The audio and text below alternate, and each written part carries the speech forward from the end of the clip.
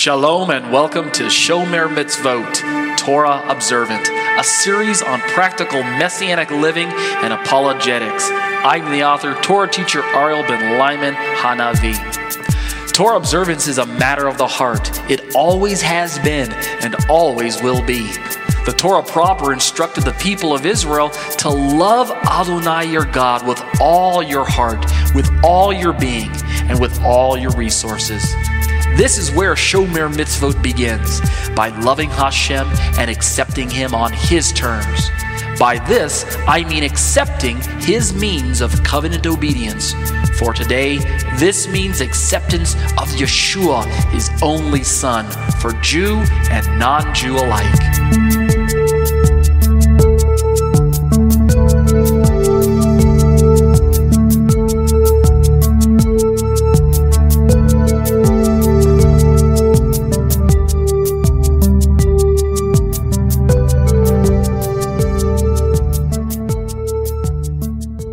Shalom, shalom. You're listening to Live Internet Studies. My name is Ariel ben Lyman Hanavi. This is episode number 139.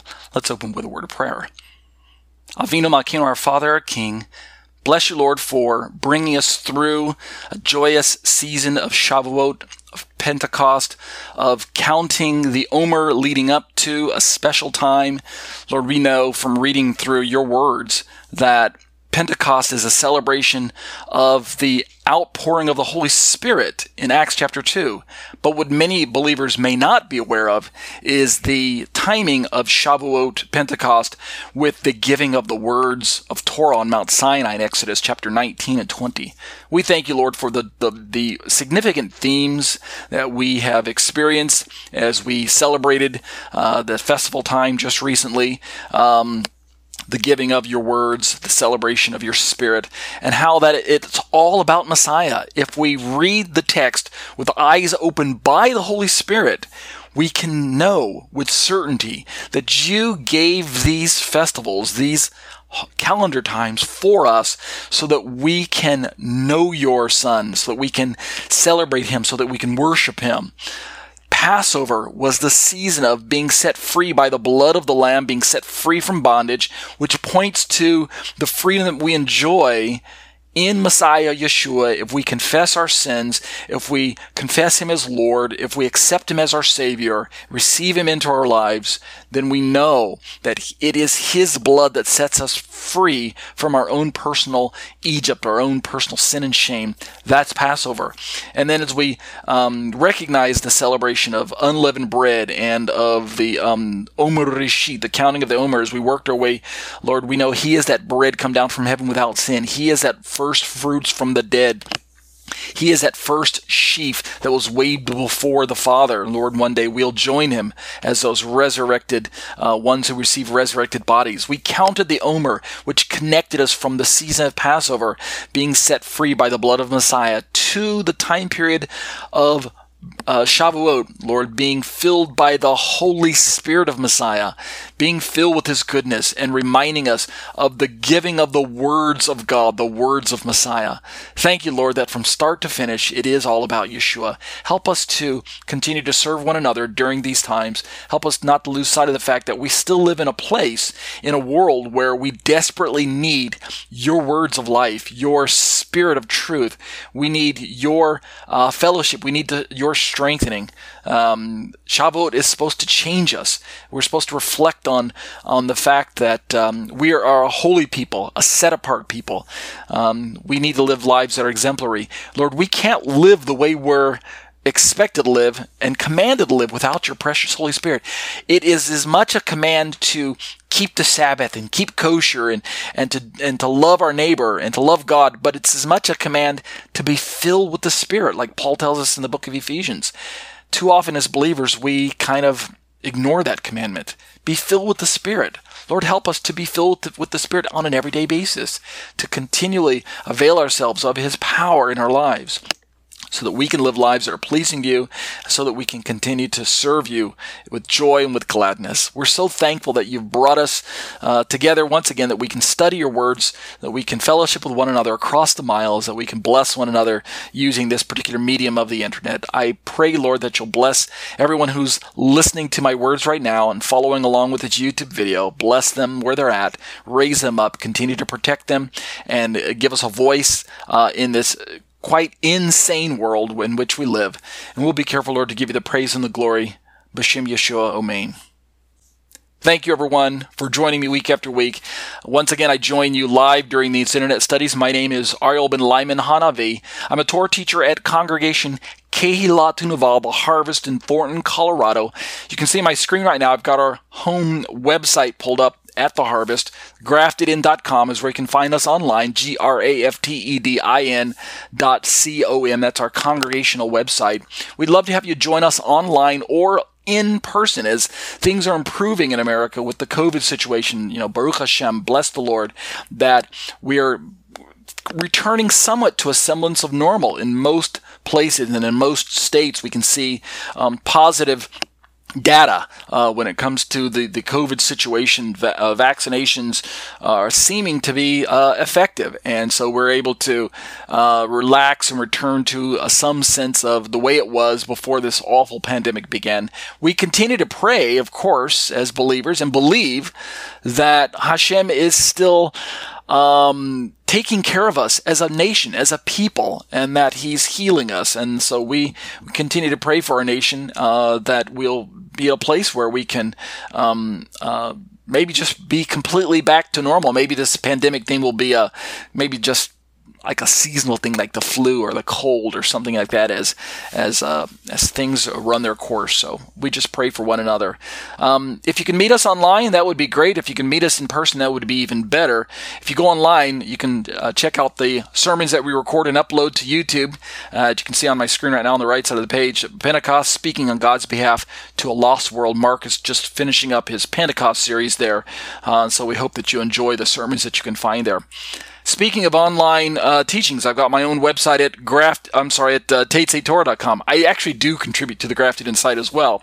I'm a Torah teacher there and provide my weekly commentaries. But I've got most of my commentaries right here. TeitzeiTorah.com. You can find me online at, I'll spell it for you, TETZETORAH.com. I'd be delighted for you to avail yourself of all the resources that I put up that you can see on my screen right now.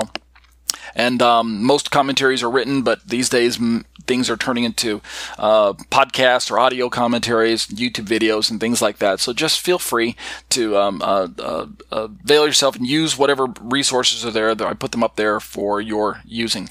I've also got a YouTube video. You can find me online at youtube.com/C/Teitzei Torah Ministries. That's my YouTube channel there, my YouTube address.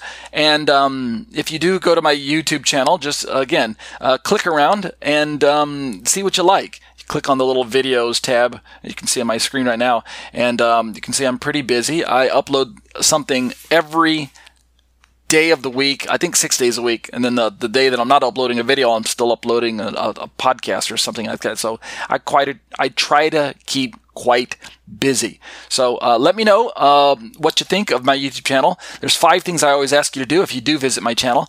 Number 1, subscribe, become a member of the family. Number 2, hit the little thumbs up if you like the content. Number 3, I think these are out of the order that I normally rinse, but hit the thumbs up. Number 3, hit the bell for notifications. Usually I say that second. Number 4, leave comments. Let me know what you think about the content of the video. If you have questions, you can leave them there below the videos, or if you have objections to my teachings, my theology, let me know what you object to. And then number 5, hit the little arrow that allows you to share the content with your friends and family and your other social media groups and gangs and things like that. That would really be a blessing to me. All right, these are the live internet studies, and just some brief announcements.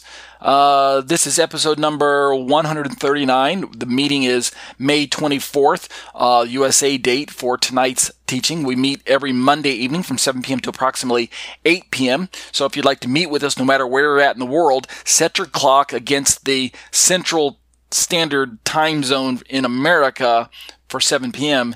and then adjust whatever your clock. In these days, any internet browser will allow you to do that, and you'll be able to meet with us. We have an hour-long teaching before us, and it's broken up into 2 basic 30-minute segments. The first one will be Romans 14 Unplugged, Feast and Fast and Food. Oh my! We're in part 55 tonight. We're going to pick up where we left off a few weeks ago, where we're talking about the kingdom of God. We're using supplementary material from Tim Hegg, and we're talking about how that the kingdom of God, the understanding of it from a biblical perspective, entirely includes a theology that's central and important to national Israel, and how that impacts and brings in the church as she's been grafted into remnant Israel, national Israel at the remnant level, brings us into a better appreciation of the book of Romans as a whole as we contemplate Paul's intended audience there in Rome and his part of his a reason for putting the letter together so they can bring Jews and Gentiles into a better approximation with one another so they can serve one another. That's why we're using that material. And then in segment 2 tonight, the last 30-minute segment is given over to Exploring the Shema, discussions on the issues of Trinity, paper 2, Yahweh and Yeshua, part 72 tonight. We'll continue working our way through that chart that Carm supplied. We're almost done with the chart. As I look at the chart, I think we've got like 3 more left, not counting tonight or something like that. So we're almost done with the chart. That's great. And then, as always, we've got a featured YouTube video. Tonight we'll look at Joshua 1, 7 through 9. We'll watch it. Short little 3-minute video. This book of the law. So I hope you stick around to the very end and watch the video. If you stay on that same page where I was looking at the announcements about the meetings, we use Skype as our platform. That's the one I've chosen to use. So if you can get access to Skype, that would be great.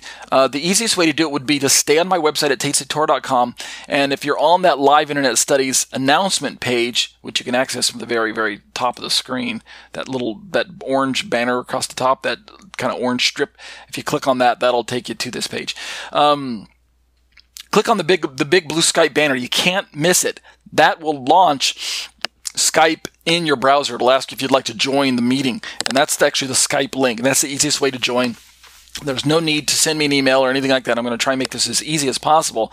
Just click the Skype link, and your browser will do all the rest for you. If you're on a mobile device, like a smartphone or an iPad or something like that, Android device, then you might be asked to install Skype software and or log in with some sort of credentials like Facebook or something like that. Skype ID if you've got one. But all of that's free, so why not? You only have to do it once, and then the next time you join, your device will be prepared. So join us each week via Skype.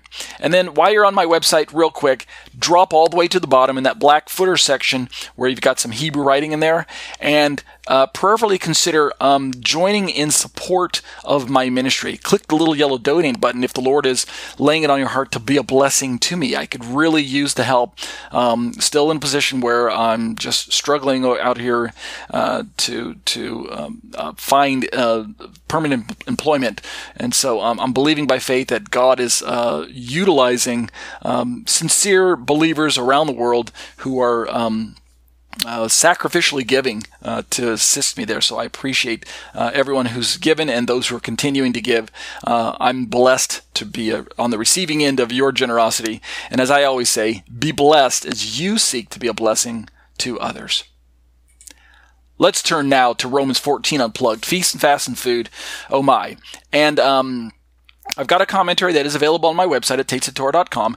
And there's a lengthy section at the very beginning called Introduction, Background, and Historical Audience. And basically that's the section that we're working our way through. And eventually we're going to get to, you can see on my screen out, the conclusions. And then from there we'll continue to work through a commentary. And I didn't really have this in order the way I'd like it to be. If I were a better author, better writer, I would probably have had this all planned out in advance, and we'd have worked our way through the introduction material and then began the study. But it just didn't work out that way.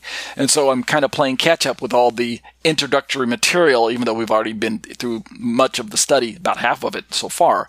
So with this look at the introduction and appreciating the background and historical audience, we've been examining different resources, some of it my own, some of it other authors, on helping us to better get into the mindset of what it was like 2,000 years ago for Paul to write a letter to a community that he had never even been to, but yet eventually, within 5 years or so, that he would actually visit that particular area. What was on Paul's mind? Why did he write the letter? What were some of his concerns as he penned the words that he did? We know that Romans is a very lengthy theological treatise on different pillars of the faith, salvation and original sin and justification and sanctification. And I mean, it is Paul's masterpiece by every standard. It's what people would call his magnum opus, his greatest work.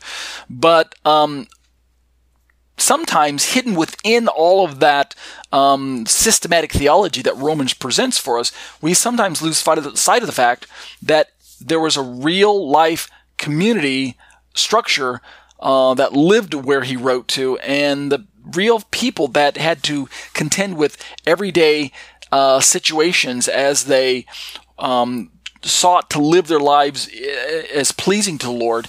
And yet at the same time, there's this Jewish community that was experiencing its own ups and downs, with the expulsion from Rome with Emperor Claudius right around the time that Paul, or just shortly before Paul wrote the letter. How did that impact them? And what was the Gentile Christians' responsibility to the Jewish communities that they're connected to? Remember, according to Paul in Romans chapter 11, in his olive tree theology, the Gentile Christians are grafted into remnant Israel. They're grafted into Israel at the remnant level. They become part of the people group of Israel without changing their ethnicity and converting to become Israelites in that respect. They are Gentile Israelites. They are part of the commonwealth of Israel, to use the language from the book of Ephesians chapter 2. So they've been brought near to the people of God. That's the language that Paul uses in those letters, Ephesians and Romans respectively. He's trying to get the Gentile Christians to connect to an existing community of faith. He's not trying to explain to the Gentile Christians that they overtake national Israel or replace them as a people group in God's economy. Even though Israel is in a state of national blindness, where she's hardened, where she's backslidden, where she's partially blinded, according to Romans again, where she's stumbling, Romans chapter 11 all over again, Romans 9, 10, 11. Paul wants the Gentile Christians to understand their responsibility to reach out in mercy and grace and serve the Gentiles, serve the Jews, the Jewish people, just like Messiah served them. That's what we gather when we read Romans chapter 15 and Paul's conclusion to this section that we're studying. So all of that introduces us to this idea of the kingdom of God in Paul's day. Not so much today, because we've kind of lost that appreciation of this aspect that we're going to be talking about tonight, and because the dynamics have changed in regards to interaction between the two people groups, church on one side, synagogue on the other side, the separation between the two groups, the multiplied, what should we say, how do I describe this? The differentiating between the different denominations of Christian groups, and the fact that the church is worldwide and sometimes just disconnected from one another in distance and in theology and things like that, makes it very difficult for us to appreciate the biblical concept of kingdom of heaven / kingdom of God. So that's why we're doing this kind of excursus type look into this section. If we turn to the material that I'm going to be using, Tim Hegg is the one who supplied this, we can begin to hopefully appreciate and have a strengthened concern for Paul's writing. And when Paul wrote to church groups in his time, he didn't see the Gentiles as disconnected from Israel. That's really the bottom line that I'm trying to convey. His Christians in his time still had a vibrant connection and responsibility to the Jewish communities, and they still had access to the synagogue in many ways. They weren't disconnected and cut off like today because of rabbinic Judaism and because of the poison and the blindness of the anti-missionary and counter-missionary type teachings today. But the Jewish communities were still open to listening to Messianic Jews such as Paul. Go back and read Acts chapter 28 all over again. Paul still had access to the unbelieving synagogues, the mainstream Jewish communities. And the Christians would have had access and interaction with them as well. And so that's what we're trying to appreciate and learn better. Let's pick up where we left off a few weeks ago. Go back and listen to, I think it's teaching number one, episode number 137, before we took a break for the Passover season, or maybe even 136, before we took a break for the Passover season and then the Shavuot season. Go back and listen to previous commentaries. Watch the videos. Go to my YouTube channel and do that for me, okay? Let me just read the last, maybe just the last paragraph, maybe starting right there, something like that. This is to kind of segue into what we have already been studying from Tim Hegg here. This is from his Matthew commentary, which is available for purchase from his resources there. TorahResource.com is his website, and he's got an online store where you can purchase this material. You can download it as a PDF document, or you can purchase the hardcover book and have it mailed out to you. Here's what Tim Hegg has to say about the kingdom of heaven. The kingdom of heaven is thus neither entirely internal, that is ethical, nor external, that is political or geographical, but it's actually both.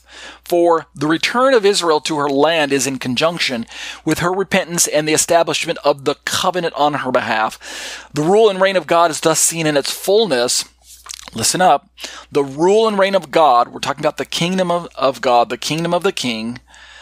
The rule and reign of God is thus seen in its fullness when the Torah is written on the heart, which results in outward obedience to the word of the King. Read Jeremiah 31:31-34 all over again, in conjunction with Ezekiel 36:22-28, which we're going to read in our liturgy tonight. What we learned during our Shavuot study is that Torah observance is a matter of the heart. Torah observance is something that God himself empowers believers to embark on, to engage in. It's not something that should be accomplished in the power of the flesh. Although, before you become a believer in Messiah, it is something that you typically do, right? Unbelieving Jews, people who don't believe in Jesus as their Lord, are still attempting to become Torah observant. They're still trying to do what God asks them to do, even if it is under their own power. And on one sense, that's not a bad thing, because the Torah is designed to lead you into a decision about who Yeshua is as you study God, and as you study his words, and as you study about the Messiah that's found in the Torah. So it's not a bad thing as an unbeliever to embark on a path of Torah observance. But in the end, what God designed the Torah to be was a tool that comes into our lives and continues to lead us in a sanctification walk as we live lives that are righteous to God, as we turn from sin, as we learn to love one another and serve one another as believers and servants of Messiah, as slaves of Messiah, as we're going to talk about in our Shema study tonight. We are supposed to use the Torah under the power of the Holy Spirit. It is the Holy Spirit himself who should be strengthening us to be Torah observant. And thus we learned during the season of Shavuot that the giving of the words of God are designed to lead to the filling of the Spirit of God, so that the two work together. It's the Word of God and the Spirit of God working together in concert in the life of a believer that brings about the fullest expression of what God intends for us as believers. Amen? So don't forget about the Torah, but at the same time, it's vital that we make the connection to the Spirit of God. This is all in the mind of Paul as he's working through this idea of the kingdom of God. The kingdom of God. Jews and Gentiles walking together, loving one another, serving one another in the kingdom of God towards the establishment of the covenant that God made with Israel and with their forefathers. God's got this grand plan, his promises, read about them in the prophets, and it involves bringing Israel back into a place of security in her own land where she can worship God in fullness, and the Gentiles are worshiping God together with Israel, not separate, right? It's not that the Gentiles are supposed to be off in one place. I'm not trying to say that everybody's supposed to be crammed in that little piece of real estate in the Middle East. That's not what I'm describing. I'm simply trying to say that in the end, Israel will broaden her borders in one sense, in a religious sense, to include the entire earth, and therefore the earth will be full of the knowledge of the Lord one day, and his fullness will cover the earth like the waters cover the sea. And we'll have this time period where it's a blessing to serve the Lord, Jew and Gentile, walking in Torah, walking in His Spirit, loving one another, and fulfilling the commandments the way we're supposed to. The kingdom of God will be seen in its fullest expression, not just in down payment form like it is today. Primarily, the kingdom of God is the minority, and the kingdom of Satan is the majority at the moment. But one day we'll reverse all that. The kingdom of God will be the majority. It will be the main feature of God's creation, and the kingdom of Satan will be the lesser. It'll still be there for a little while, but until its final demise at the end of the book of Revelation. But for now, let's talk about this kingdom of God. Hagg continues right here. What is future? When we're talking about the kingdom of God, what is future, if we read through our prophets, is that the national expression of this new covenant in the descendants of Jacob is something that we're still awaiting. Keep in mind, when I get to the liturgy of tonight for Ezekiel, when Paul read through his Bible, through his own Tanakh, and he got to passages that talked about the restoration of national Israel to her land and the bringing in of the Gentiles. Paul understood that this glorious future for Israel was actually taking place in his present time, but only in seed form, what we call seminal form, in down payment form, due to what was taking place because of the bringing of Messiah. So the Messiah coming into the world, for Paul, spelled the beginning of the end time events, the beginning of the bringing of the kingdom of God to earth in its fullness, the beginning of the promises made to Israel coming to pass right before our very eyes. And the feature that we miss as Gentile Christians, I'm certain we miss this based on the sermons that I've listened to over the years, the commentaries that I've read, the pastors that I've had conversations with. We typically, as Gentile Christians, miss this one fact. We miss the fact that the kingdom of God is central of importance to national Israel, but only as the Gentiles are full participants in this kingdom experience. Let me say that again. The kingdom of God and the inclusion of the Gentiles is not plan B in God's salvation program. It's plan A. Israel without the Gentile presence, Israel without the Gentile inclusion, is not Israel. Not the way that she's supposed to be according to God's plans. When God brought a people group into existence, Israel, He has always envisioned the Gentiles as part of Israel in the covenantal sense, as a covenant people, Jew and Gentile. Not an erasing of the ethnicities between Jew and Gentile, not a blurring of the lines, not a swapping of the ethnicities, not mix and match, not proselyte conversion, not supersessionism or replacement theology. All of that introduces confusion into the whole matter. Jews retain their identity, Gentiles retain their identity, but the two come together as the complementary pairs in this bouquet of God's covenant family. That's what God has envisioned, and that's what Paul understands when he reads through his Bible. And that's what we should appreciate, as well as Gentile Christians who've been given the light and shown the truth of who Messiah is. We now bear the responsibility to reach out to disenfranchised, unbelieving, stumbling Israel to bring her into this truth as well. Is it difficult? Yeah, you bet. Try explaining to a religious Jew that you, a Gentile Christian, are grafted into their people group, and yet retain your ethnicity as a Gentile, and that the Torah is equally applicable to you as a Gentile Christian, even though you believe in Jesus, the Messiah. All of that is just a mouthful for your average religious Jew. They can't understand it. They've been blinded by their own theology. They've been blinded by their own ideology, but more important, they have been blinded by the devil himself. This Jewish exclusivism that was taught in the first century. Remember, we studied this in last week's study, or 2 weeks ago, go back and listen to the last 12 videos that I uploaded to YouTube recently in short 5-minute installments over the course of the Shavuot break. We talked about this works of the law blindness in Paul's day was a kind of a Jewish-only theology. It excluded Gentile inclusion in the covenants of God, in the kingdom of God, and in the promises of God. And so it made Gentiles go through an unnecessary step of conversion, or a hoop of changing their ethnicity if they wanted to participate in Israelite membership. And that's never been God's plan. That's not God's way. So this is what Paul's working against, and we still have to work against that today. What is future is the national expression of this new covenant in the descendants of Jacob. The present expression of the kingdom of heaven is the believing remnant, we the church, we the body of Messiah, who have participated in the new covenant already as the first fruits of the eventual harvest. So we the church, we the body of believers, it's not going to stop with us. God has a plan for Israel, to bring her in, to bring her back to himself.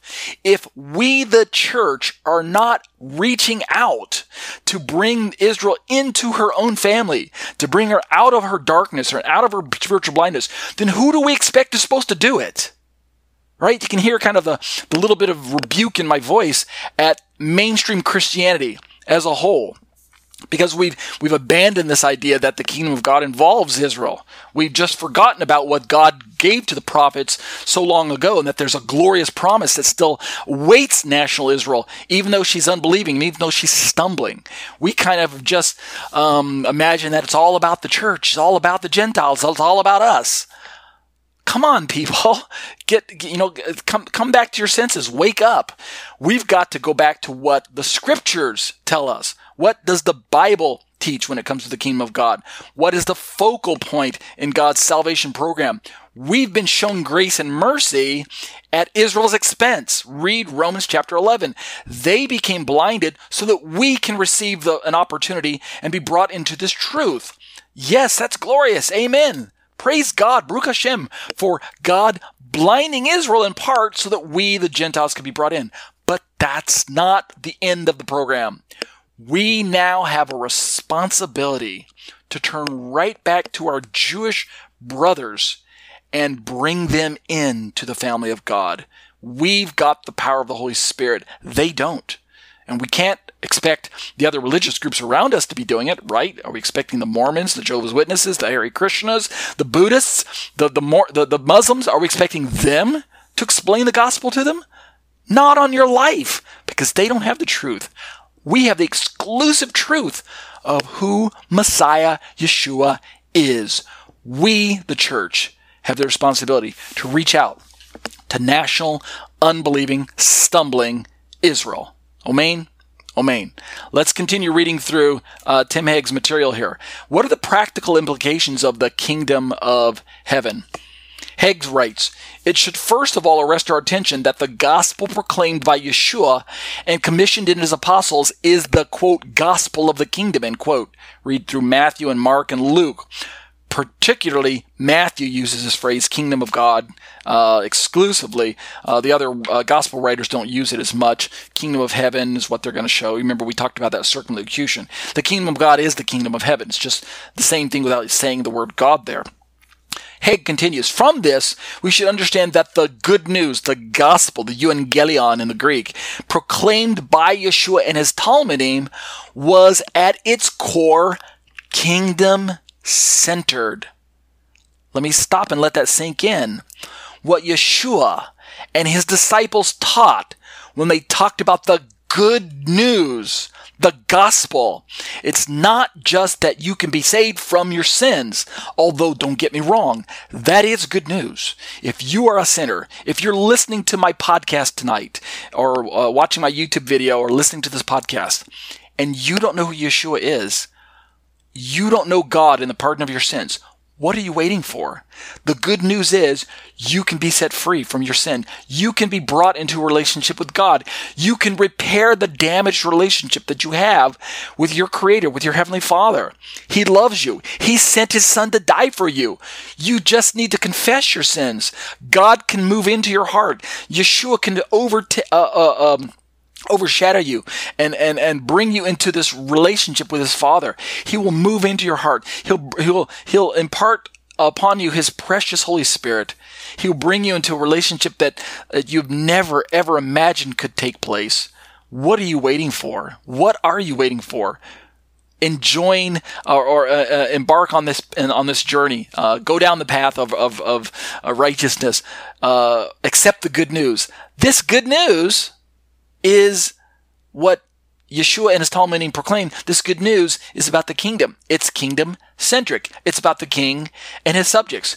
Who is the king? Who are his subjects? Let's let Tim Hegg answer this question for us. This kingdom-centered good news, this gospel, has vast implications for our understanding of what the gospel is and what it entails.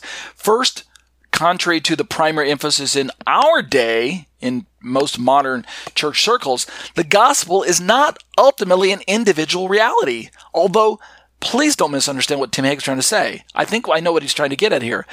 It is wonderful news that each and every one of us has been given an invitation and an opportunity so that we can be rescued from darkness, so that we can be rescued from the clutches of sin, so that we can be set free from the kingdom of darkness and brought into this family of God on an individual basis. Each and every one of us. It's not only about the group, is the point I'm trying to make.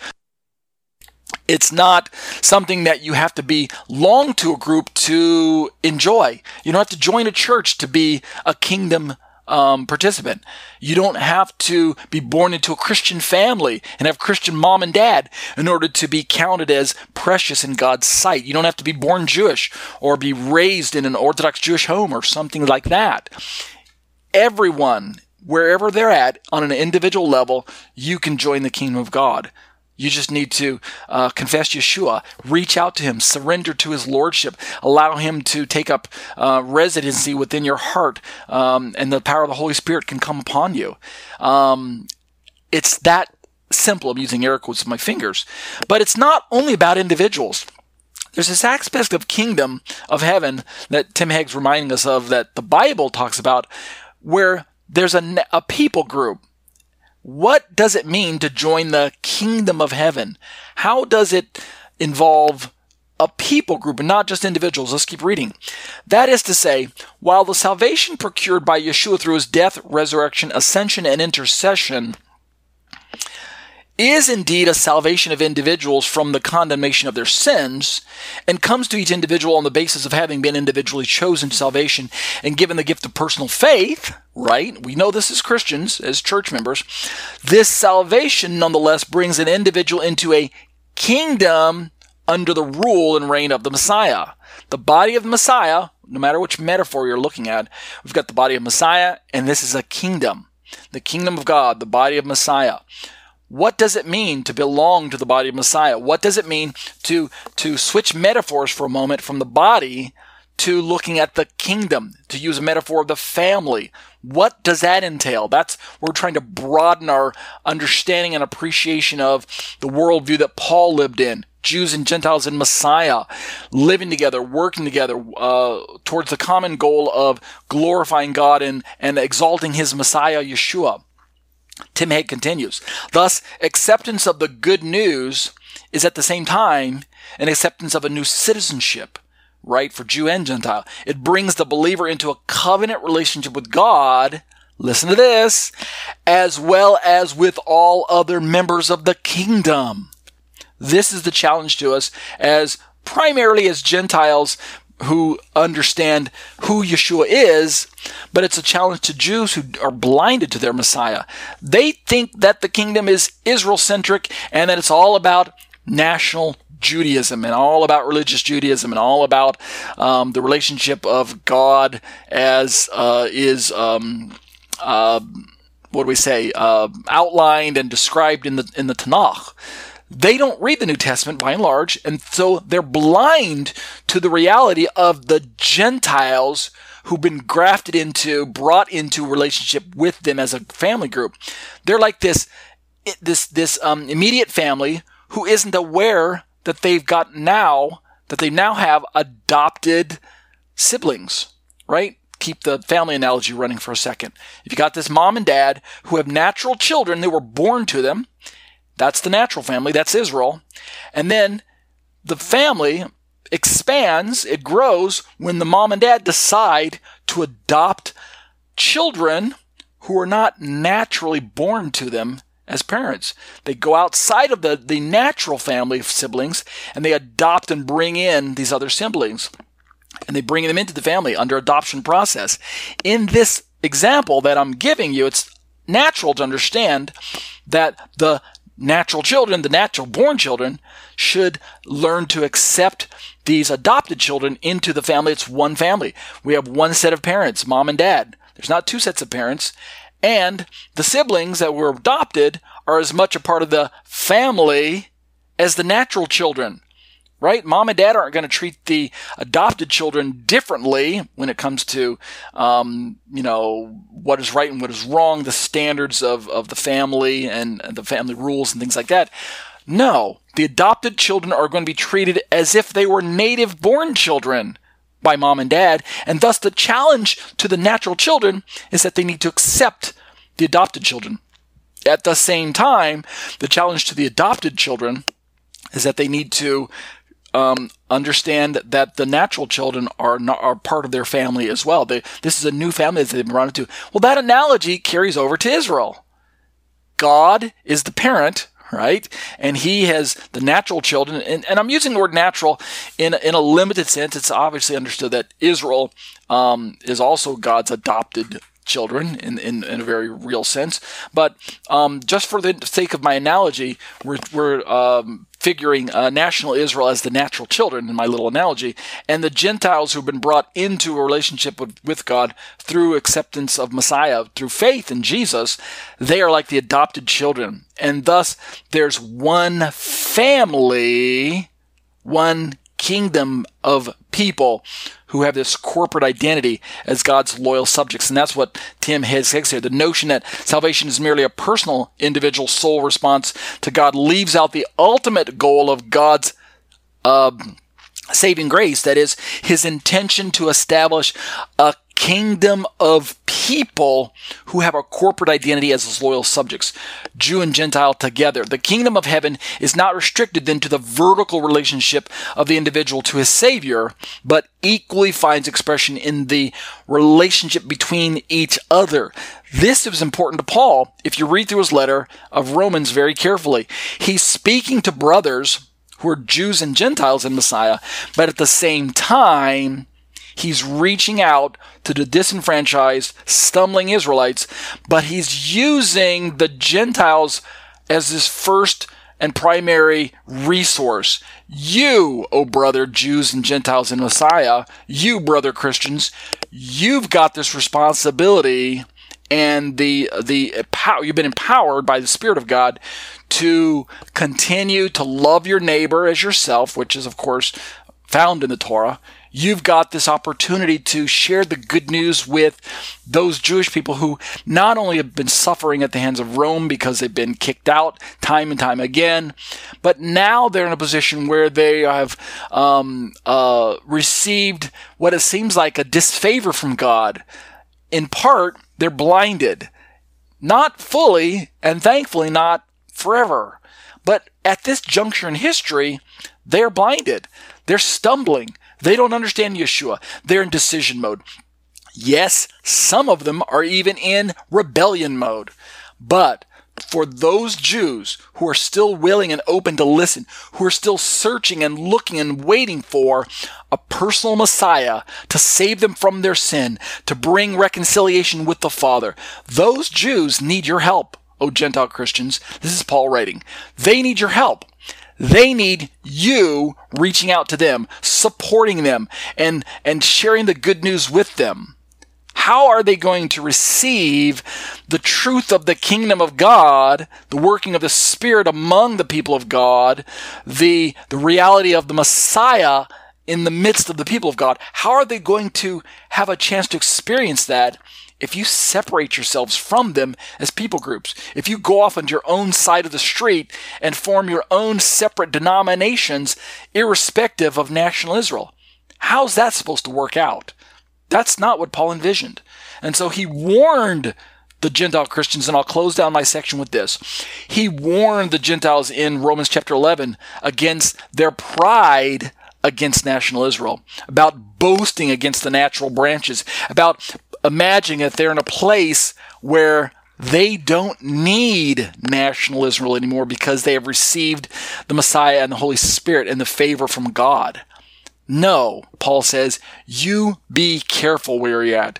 If God didn't spare the natural branches because of their unfaithfulness and their unbelief, what makes you think he's going to spare you?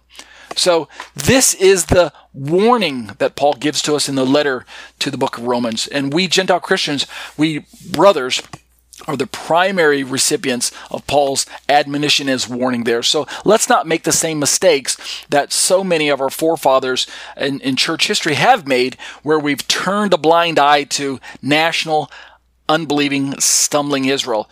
And we just imagine, well, there's nothing we can do. We wring our hands in frustration. They won't listen to us when we try to witness to them. They shut the doors on our faces when we bring up the J word. When we mention Jesus, they spit in our faces. Yeah, of course they're going to. They're blinded, right? They're blinded by their own flesh. They're blinded by their own darkness. They're blinded by the adversary. So we've got to continue to witness to them by the power of the Holy Spirit. Amen. Amen. I think I'll shut down the commentary for the Romans study tonight. We'll stop there. We'll pick this up next week where Tim Hegg continues to talk about the kingdom of God and how it is important for us as Christians, Gentile Christians, to not lose sight of the fact that this is still very much a program that includes Israel. She's down, but she's not down for the count, right? She's blinded. She's unbelieving. She's stumbling, but like Paul says, she has not stumbled so as to be out of the race. She's not out of the race yet, right? God has not written her off, and you shouldn't either. And that'll do it for our look at exploring the Shema. At Romans 14 Unplugged, Feast and Fast and Food. Oh my! Let's turn now to exploring the Shema, discussions on the issues of Trinity. Let's take the last 15 minutes of this study and look at the verses that we've got prepared for us tonight. Remember, we're working our way through, let me just drop all the way to the bottom so you can see this. We're working our way through this chart provided by Carm, and it's a chart, let me blow that up a little bit. Yeah, there we go. All right, so we've got this chart in front of us, and we're working our way through the relevance of from the reading from left to right, the relevance of the title or the reality or the truth, the concept, the ideal, the label, the name, the character of, the personality trait, etc., where we've got God as one being. There's only one God, and we serve only one God. There is one God we serve, and yet in his complexity, he has revealed himself to be God the Father, God the Son, God the Holy Spirit, and yet one God. Three persons, yet one being. And in this examination of the biblical identity of this being known as God, we encounter attributes, actions, character traits, things that God has done in human history. And they overlap when we read the Bible from beginning to end between God the Father, God the Son, and God the Holy Spirit. In many ways, we find passages that describe God and things that he's done and things that he's doing and attributes that he exhibits, and they're shared across the three persons. And so we looked at the fact that we belong to God, that God is our Savior most recently. And now we're ready to turn to the fact that we serve God the Father in the book of Matthew, and we serve God the Son in the book of Colossians. And Carm has left out any space over on the far right where we serve the Holy Spirit. Although, if we play with the word serve and we apply it to the Holy Spirit, we could probably find verses that kind of imply that, since he is very God and fully God. But for now, let's just focus on these two aspects of God the Father and God the Son. We serve God in Matthew 4:10, and we serve God the Son, or Yeshua, in Colossians 3:24. Let's turn to those. And as always, keep in mind that when we're reading through passages like this, even though much of the theology of the Shema, or much of the theology of the fact that there's one God in three persons, much of the theology of the Trinity focuses on the passages out of the New Testament, you should always be starting your search in the Old Testament, in the Tanakh. That forms what we call the antecedent theology, the theology that came before the New Testament. That's what I mean by antecedent, the thing which preceded.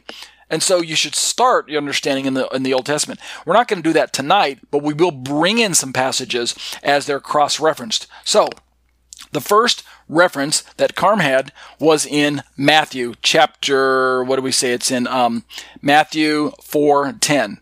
And when we look at the passage right here, it says in the ESV, "Then Jesus said to him," speaking to Satan, "Be gone, Satan," right? This is the familiar temptation of Christ. "Be gone, Satan, for it is written," right? For it is written. What do you think he's quoting? You think he's quoting his pocket New Testament? Right. You think he's quoting his Siddur? His Jewish prayer book? No, he's not quoting either one of those. What Yeshua is quoting when he says, "For it is written," he's quoting the existing scriptures of his day, which would have been the Tanakh, the breakdown of the Torah, the Nevi'im, and the Ketuvim, the T-N-K. That's what the acronym Tanakh stands for. The T in Tanakh is Torah, the 5 books of Moses. The N in Tanakh is Nevi'im, the prophets, right? Isaiah, Jeremiah, including the minor prophets as well, right? Amos, Hosea, all of those guys. And then the K in Tanakh is Ketuvim, which stands for writings, which would include the Psalms and the Proverbs and the wisdom literature, right?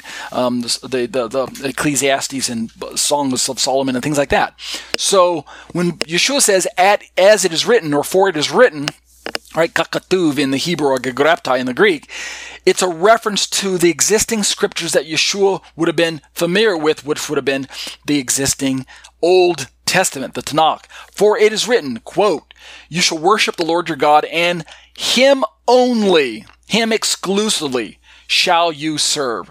So, in the Greek, this would show up over here, gegraptai, right? As it is written, as it is laid down already in written form. Gegraptai gar kuriantan theansu.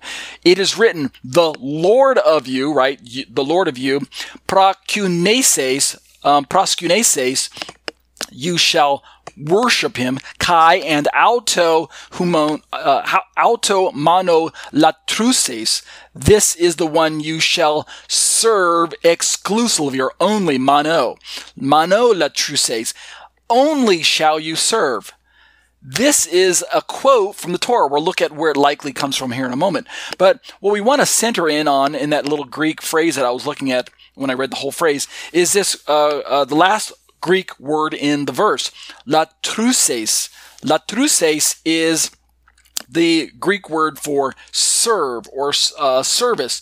And if we were to look up this word in your Strong's Concordance, we would end up with Strong's number 3000, latruo.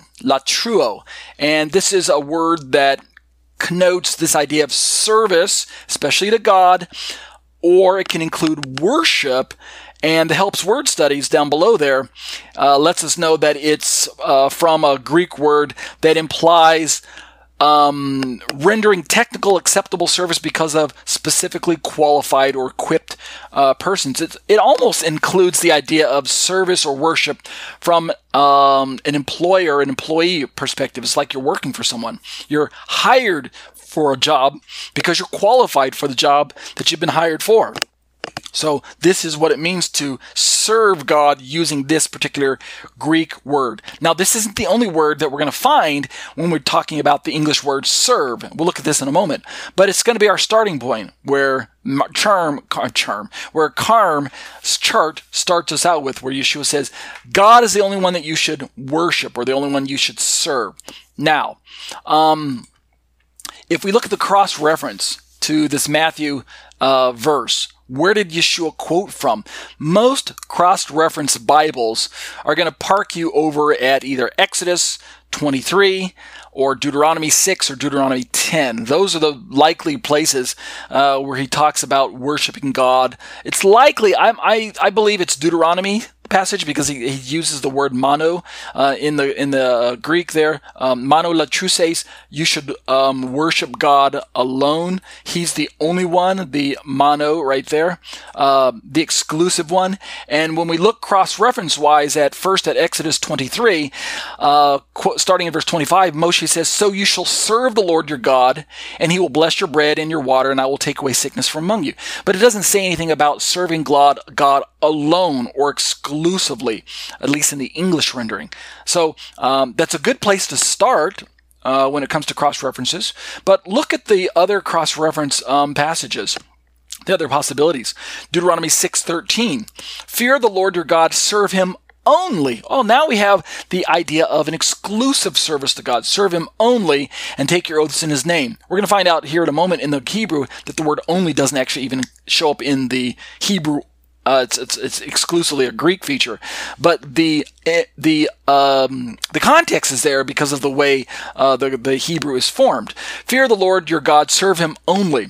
And then also in Deuteronomy 10:20, it's nearly word for word identical quote from the Deuteronomy 6 passage. Moshe says in Deuteronomy 10:20, "You are to fear the Lord your God and serve him only, hold fast to him and take your oaths in his name." So it's likely Yeshua was quoting from Deuteronomy when he says, "As it is written, you shall serve the Lord your God alone," when he's talking to Satan there. So let's look now at those passages, real brief. In Exodus 23:25, we have the kind of the KJV rendering, "You shall serve the Lord your God, and he shall bless your bread and your water, and I will take sickness away from the midst of you."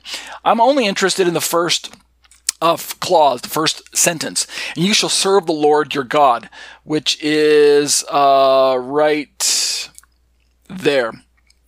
Va'avadtem et Adonai Elohechem.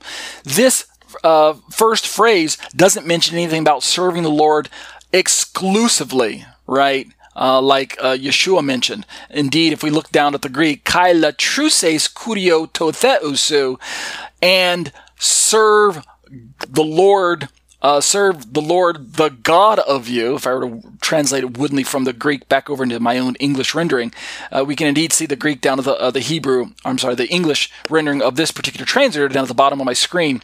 "You shall serve the Lord your God." Notice there's nothing about the exclusive. It doesn't mention the word mono like it did in the Matthew passage.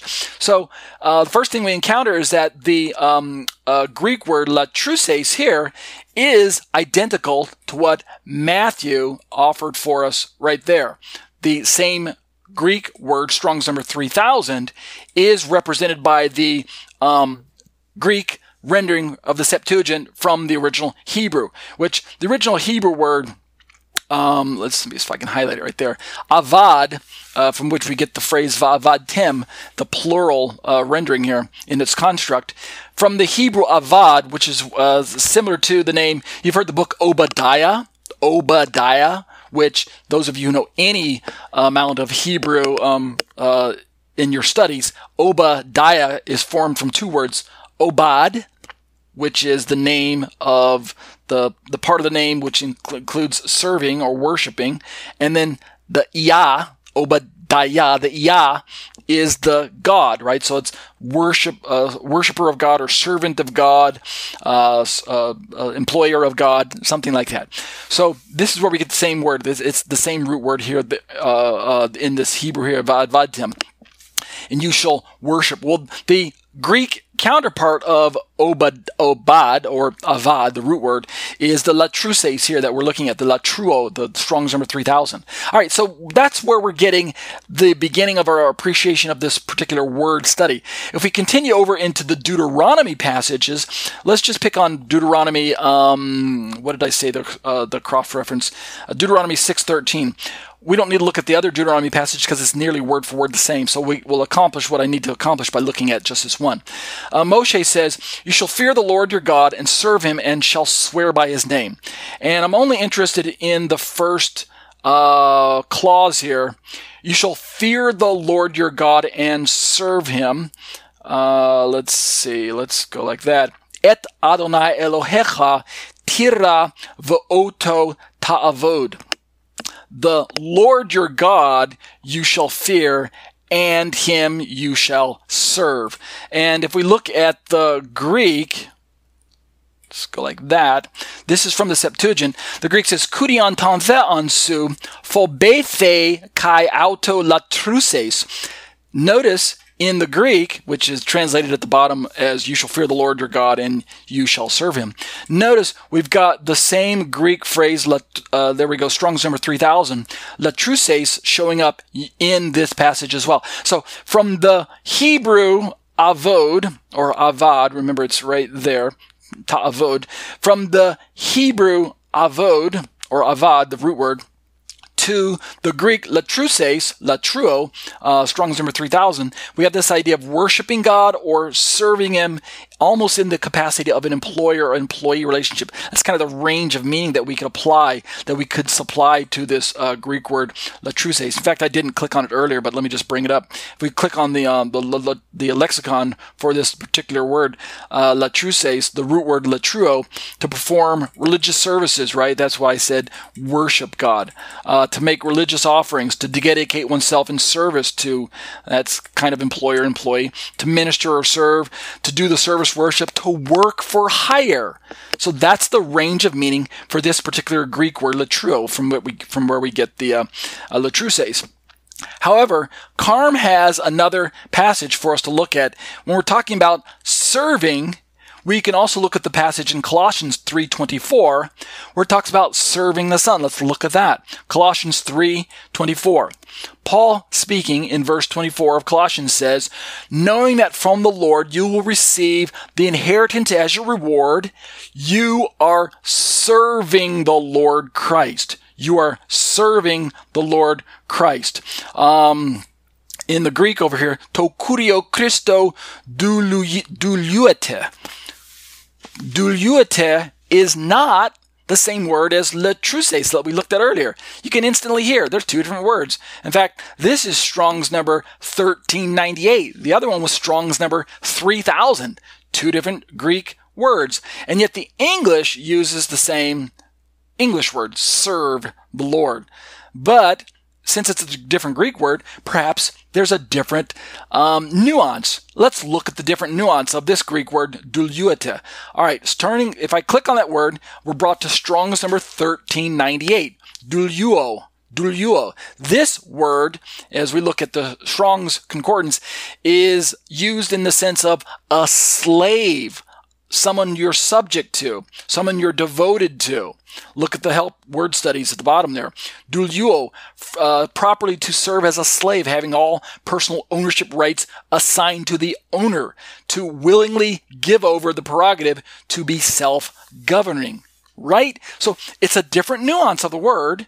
It has more of the relationship of ownership from a master to a slave. The idea that you are a subject to a different person, that you're a slave of someone. Now, that's not wrong, given the context of the synonym word that we looked at earlier when we're talking about employer-employee or worship relationship. They work hand in hand for our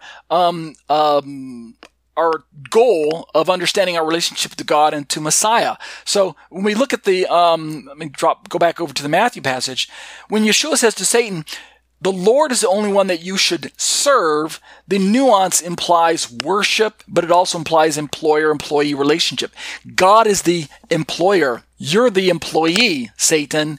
God is the supreme deity. You're the one who should be worshiping him. We could, in fact, different renderings, different translations will say worship him instead of serve him. But when we get to the Colossians passage where Paul's talking about serving the Lord Christ, the nuance that Paul used when he chose the Greek word, he could have used the other Greek word, the one that Matthew used, but instead Paul uses a word that connotes the nuance of service as in master-slave relationship or continued, complete giving up your rights, your personal freedoms. You are serving the Lord Christ. You're a slave to the Lord in a good sense.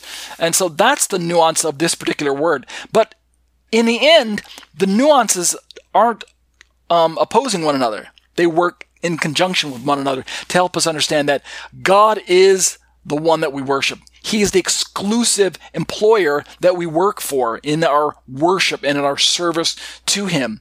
And since the Lord Yeshua gave Himself for us, He died for us, then we have to accept His Lordship and we need to surrender our lives to Him. And that relationship can be described almost in terms of slavery. We're a slave to Messiah. He has bought us with His very blood. He purchased our lives with His very life. And so, like Crystal Lewis, the popular Christian, contemporary Christian singer says, I now live because Christ died. I live because Christ died. This life I live, like Paul says, is a life that I live for the Son of God. He gave up His life so that I could live. Therefore, I am His slave. I'm His douliouete, like Paul says, is doulios in the Greek, using that Strong's number 1398. And then one last passage, Carm didn't have this in their chart, but it's just another passage that emphasizes the idea of our service to Messiah in the form of a slave of righteousness. Paul says in Romans chapter 16, for such persons do not serve our Lord Christ, but their own appetites, and by smooth talk and flattery they deceive the hearts of the naive. Notice in the Greek, I'll just highlight the one word. Douliousen is the same Greek Strong's number. It's related, Strong's number 1398, to the same Greek word that Paul used earlier in Colossians. The fact that we are a slave to Messiah is now contrasted with the idea that there are people out there who are not slaves of Messiah, but they're slaves of their own baser nature, their own appetites. And indeed, the analogy is fitting because a slave doesn't have control over his freedom. He is, in fact, a slave, whether he knows it or not. Now, as believers in Messiah, we are aware of our slavery to Messiah, and willingly so, right? We are willing slaves of our Lord Messiah, Yeshua. However, those who have not accepted the lordship of Yeshua into their lives and have allowed the Holy Spirit to take up residency in their hearts, they are still slaves of their own appetites. They're in sin. They're in bondage, even if they're unaware of it. But Paul is aware of it. It's just like the old preacher said, when you're blind, you're doubly blind. You can neither see your own path nor the path that your fellow man is walking on because you're doubly blind. You can't see anything. But when your eyes are opened by the truth, you're doubly sighted. Not only can you see your own path on which you're walking, but you can also look over and see the path of your fellow journeyman, the person who's on the path with you, can see where he's walking as well. Well, people who are slaves to their own appetites are still in darkness. They're slaves to their own flesh, their own sin, their own bondage. So it's appropriate that Paul would use the same Greek word that conjures up this idea of slavery when we're talking about those who serve our Lord Christ. Understand what I'm saying there? All right. That's going to help us appreciate, again, working through the scriptures and using the Bible to give us this understanding of who God is and what it means for us to recognize that God is one being. And yet, He comes to us as Father, Son, and Holy Spirit in His complexity, in His sometimes unexplainable nature. We don't understand how this can be possible.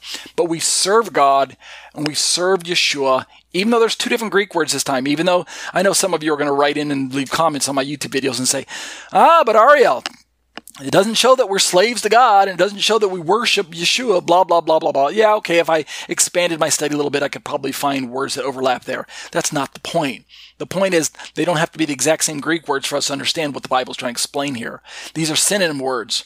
We do worship God, and we do worship Yeshua, and we do serve God, and we do serve Yeshua. And we are slaves to God, slaves to righteousness, and we are slaves to Yeshua. Amen? Amen. And that'll do it for exploring the Shema, discussions on the issues of Trinity. Let's turn to the liturgy real quick. I was going to read all of Ezekiel 36:22 through 28 like I did in the weeks leading up to Shavuot. But instead, for the sake of time, since we're getting late into our study here, I'm just going to drop all the way down to the part where the promise of the Holy Spirit kicks in. So I'll read just the last two verses of that little set. Ezekiel 36 is a great place to meditate on. It's one of those chair passages, central sections of the Bible that you should commit to memory if you can, but just always have in your backpack where you can pull it out and reference it from time to time. Your backpack? What kind of strange reference is that? You should have it in your mind. Keep a kind of a bookmark in your Bible there, where as a believer in Messiah and a follower after the Torah of Moshe, these are such wonderful promises where God's promising to corporate Israel one day. Remember what we talked about in the Roman study about kingdom of God, kingdom of heaven, and how it still includes Israel, right? She's not down for the count. She's not down and out. Well, she might be down and out, but she's not down for the count. She is down and she's knocked out, but she's not taken out of the ring yet, to follow through with the analogy. She's still on the program. When God spoke to Ezekiel, he promised these corporate realities to a people group that's still here today. And we as the church need to continue to pray for Israel and to hold her up to God and to look for ways that we can witness to her and share her Messiah with her. Ezekiel 36:27. The prophet says, "And I will put my spirit within you and cause you to walk in my statutes and be careful to obey my rules." Well, we just came through the celebration of the outpoured spirit at Shavuot, Pentecost, Acts chapter 2. But according to the rabbinic authorities, Shavuot is a celebration of the giving of Torah. Is there a connection between the giving of Torah and the outpouring of the Spirit? Well, according to Ezekiel, there is. "I will put my spirit within you and cause you to walk in my statutes and be careful to obey my rules." Notice the connection. It's the Spirit of God that empowers us to walk into the words of God. That's such a great place to stop and say amen. Verse 28, speaking to national Israel, "You shall dwell in the land that I gave your forefathers, and you shall be my people, and I will be your God." Such wonderful promises. We as the church should be praying with expectation for these particular promises to come to pass. Let's read those same two verses in the Hebrew over on the right side of the page. Starting at verse 27, it says, "Va'et ruchi ethein b'kirabachem, va'asiti et asher b'chukai telechu, u'mishpatai tishmeru va'asitem."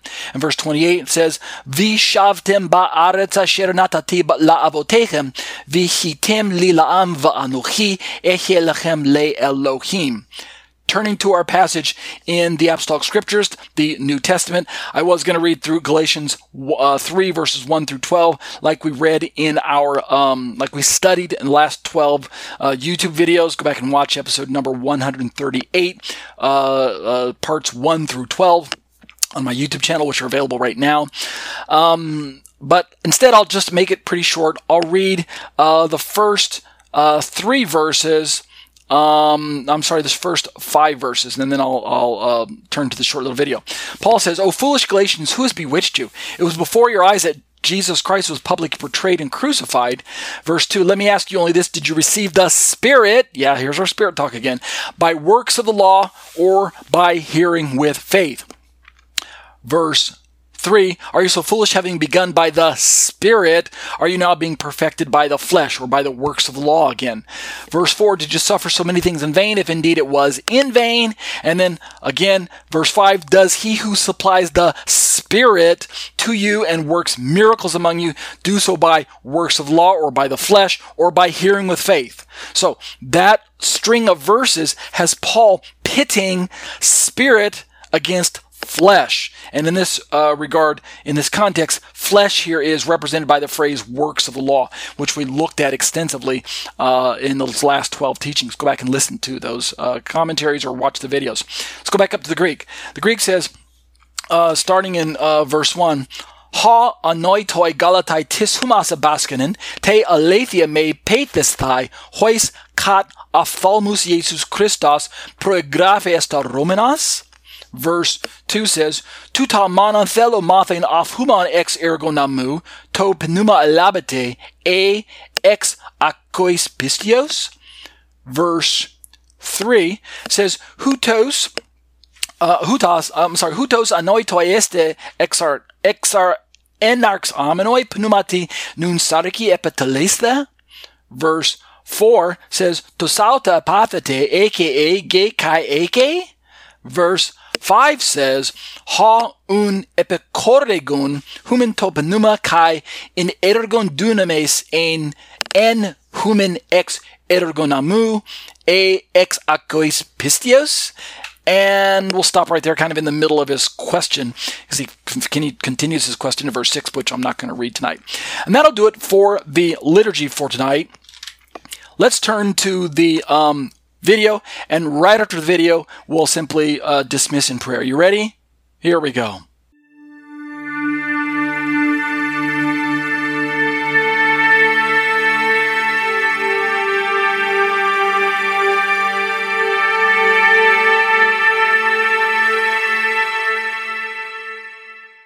Welcome to A Minute or Two with the Word. I'm your host, Torah teacher Ariel, where every week or so, we take a look at a relevant passage of Scripture together as Jews and Gentiles in Messiah.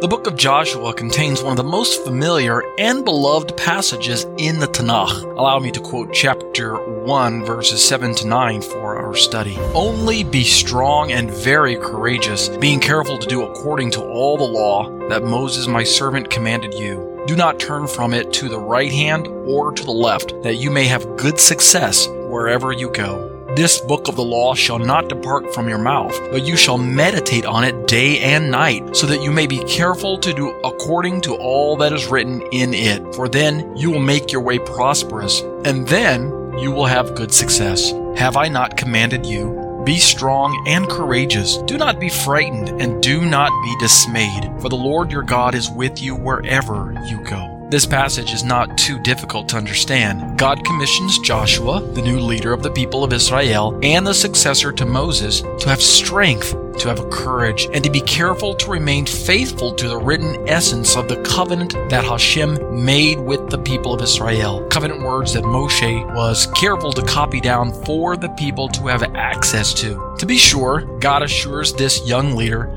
quote, for the Lord your God is with you wherever you go, end quote. Interesting by inclusion are the details that spell out God's side of the contract. Quote, for then you will make your way prosperous, and then you will have good success, end quote. The Torah does not automatically or corporately result in eternal salvation if one walks in its commandments.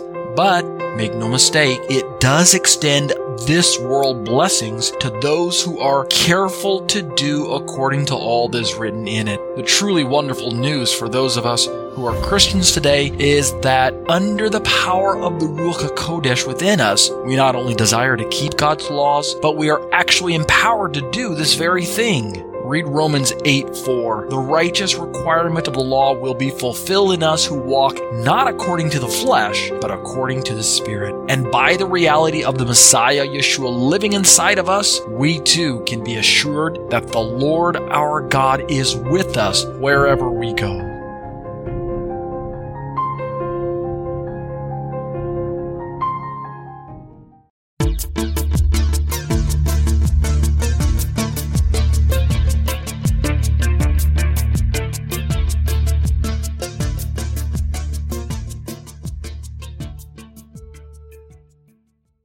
Let's close in prayer. Abba, I bless your name. I thank you for the opportunity to share with the students. I bless you, Lord, for the wonderful truths that you have revealed to us through the pages of your word. And by the power of your precious Holy Spirit within us, you are empowering us to lead lives that are pleasing to you, lives that are in servitude of one another, modeling the lifestyle that our Messiah, our Master, Yeshua, left for us. He was a servant of servants, and by the same token, we now are empowered to serve one another. Indeed, without the power of the Holy Spirit, without the presence of the Spirit in our lives, we can't accomplish that which you are commanding us to do. We can't serve one another. We can't love our neighbor as ourselves. We can't love one another in the capacity that is required for us to fulfill the righteous requirement of the Torah. We have got to be filled with the Spirit to do that. Lord, help us to continue to press in and to avail ourselves of your Spirit working power within us. It is His work in us that causes us to praise and to worship Yeshua and to lift up His name and to honor Him as Lord. It is His power within us that causes us to surrender to His Lordship. It is the Spirit's working within us that empowers us to say no to our own flesh and to our own stubbornness and to insisting that we have our own way. It is His working within us that leads us into a lifestyle where we continue to look out for the well-being of the other person, seeking to build up the body, seeking to enlarge the kingdom of God. Thank you, Lord, that you have not forgotten us. You're blessing us. You're protecting us. You're raising us up. You are giving us a voice in this very dark world. We want to be ambassadors in your kingdom. We want to be witnesses. We want to share the gospel, the good news. We want to go door to door and knock and tell others about Jesus, but we're afraid. We're fearful. We don't want people slamming the doors on our faces. We don't want people spitting in our faces. We don't want rejection. But you have commissioned us to go into all the world and preach the gospel, and that we must do. But the comforting thing is knowing that we're not going under our own power. You have sent your Spirit to go with us. You are inside of us. It is you giving us the words to say. We study your words so that we can have your words hidden down within us so that the Holy Spirit can activate those words when the time comes. Give us divine opportunities to share your good news with those around us, with our friends, our family members, bringing them into this relationship with God as well. Continue to raise us up as families, protecting us from this pandemic. Lord, we're thankful for the progress that's being made in many countries where the pandemic seems to be subsiding.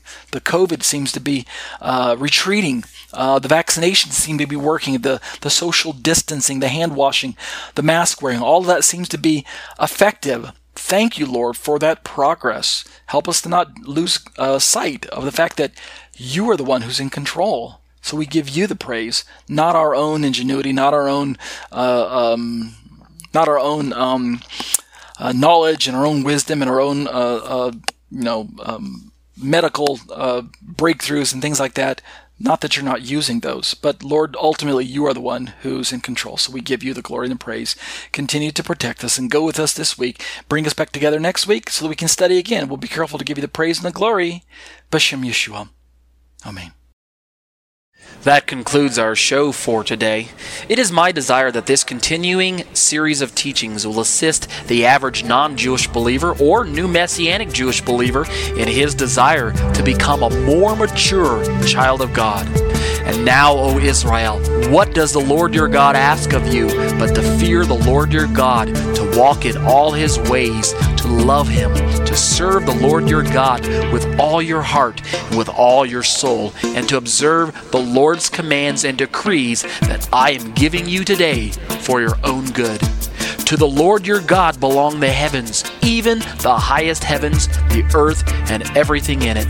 Yet the Lord set His affection on your forefathers and loved them. And He chose you, their descendants, above all the nations, as it is today. Circumcise your hearts, therefore, and do not be stiff-necked any longer. Because the Torah is written on the hearts of all who truly name the name of Yeshua as Lord and Savior, it is meant to be followed to the best of our ability. We have no reason for fear of condemnation or the trappings of legalism. My name is Ariel ben Lyman Hanavi. The intro and outro song were written, produced, and performed by Ryan Kingsley. For more information on contacting Ryan, you can reach me by email at yeshua613@hotmail.com. That's YESHUA613@hotmail.com. Or visit our website at graftedin.com. That's graftedin.com.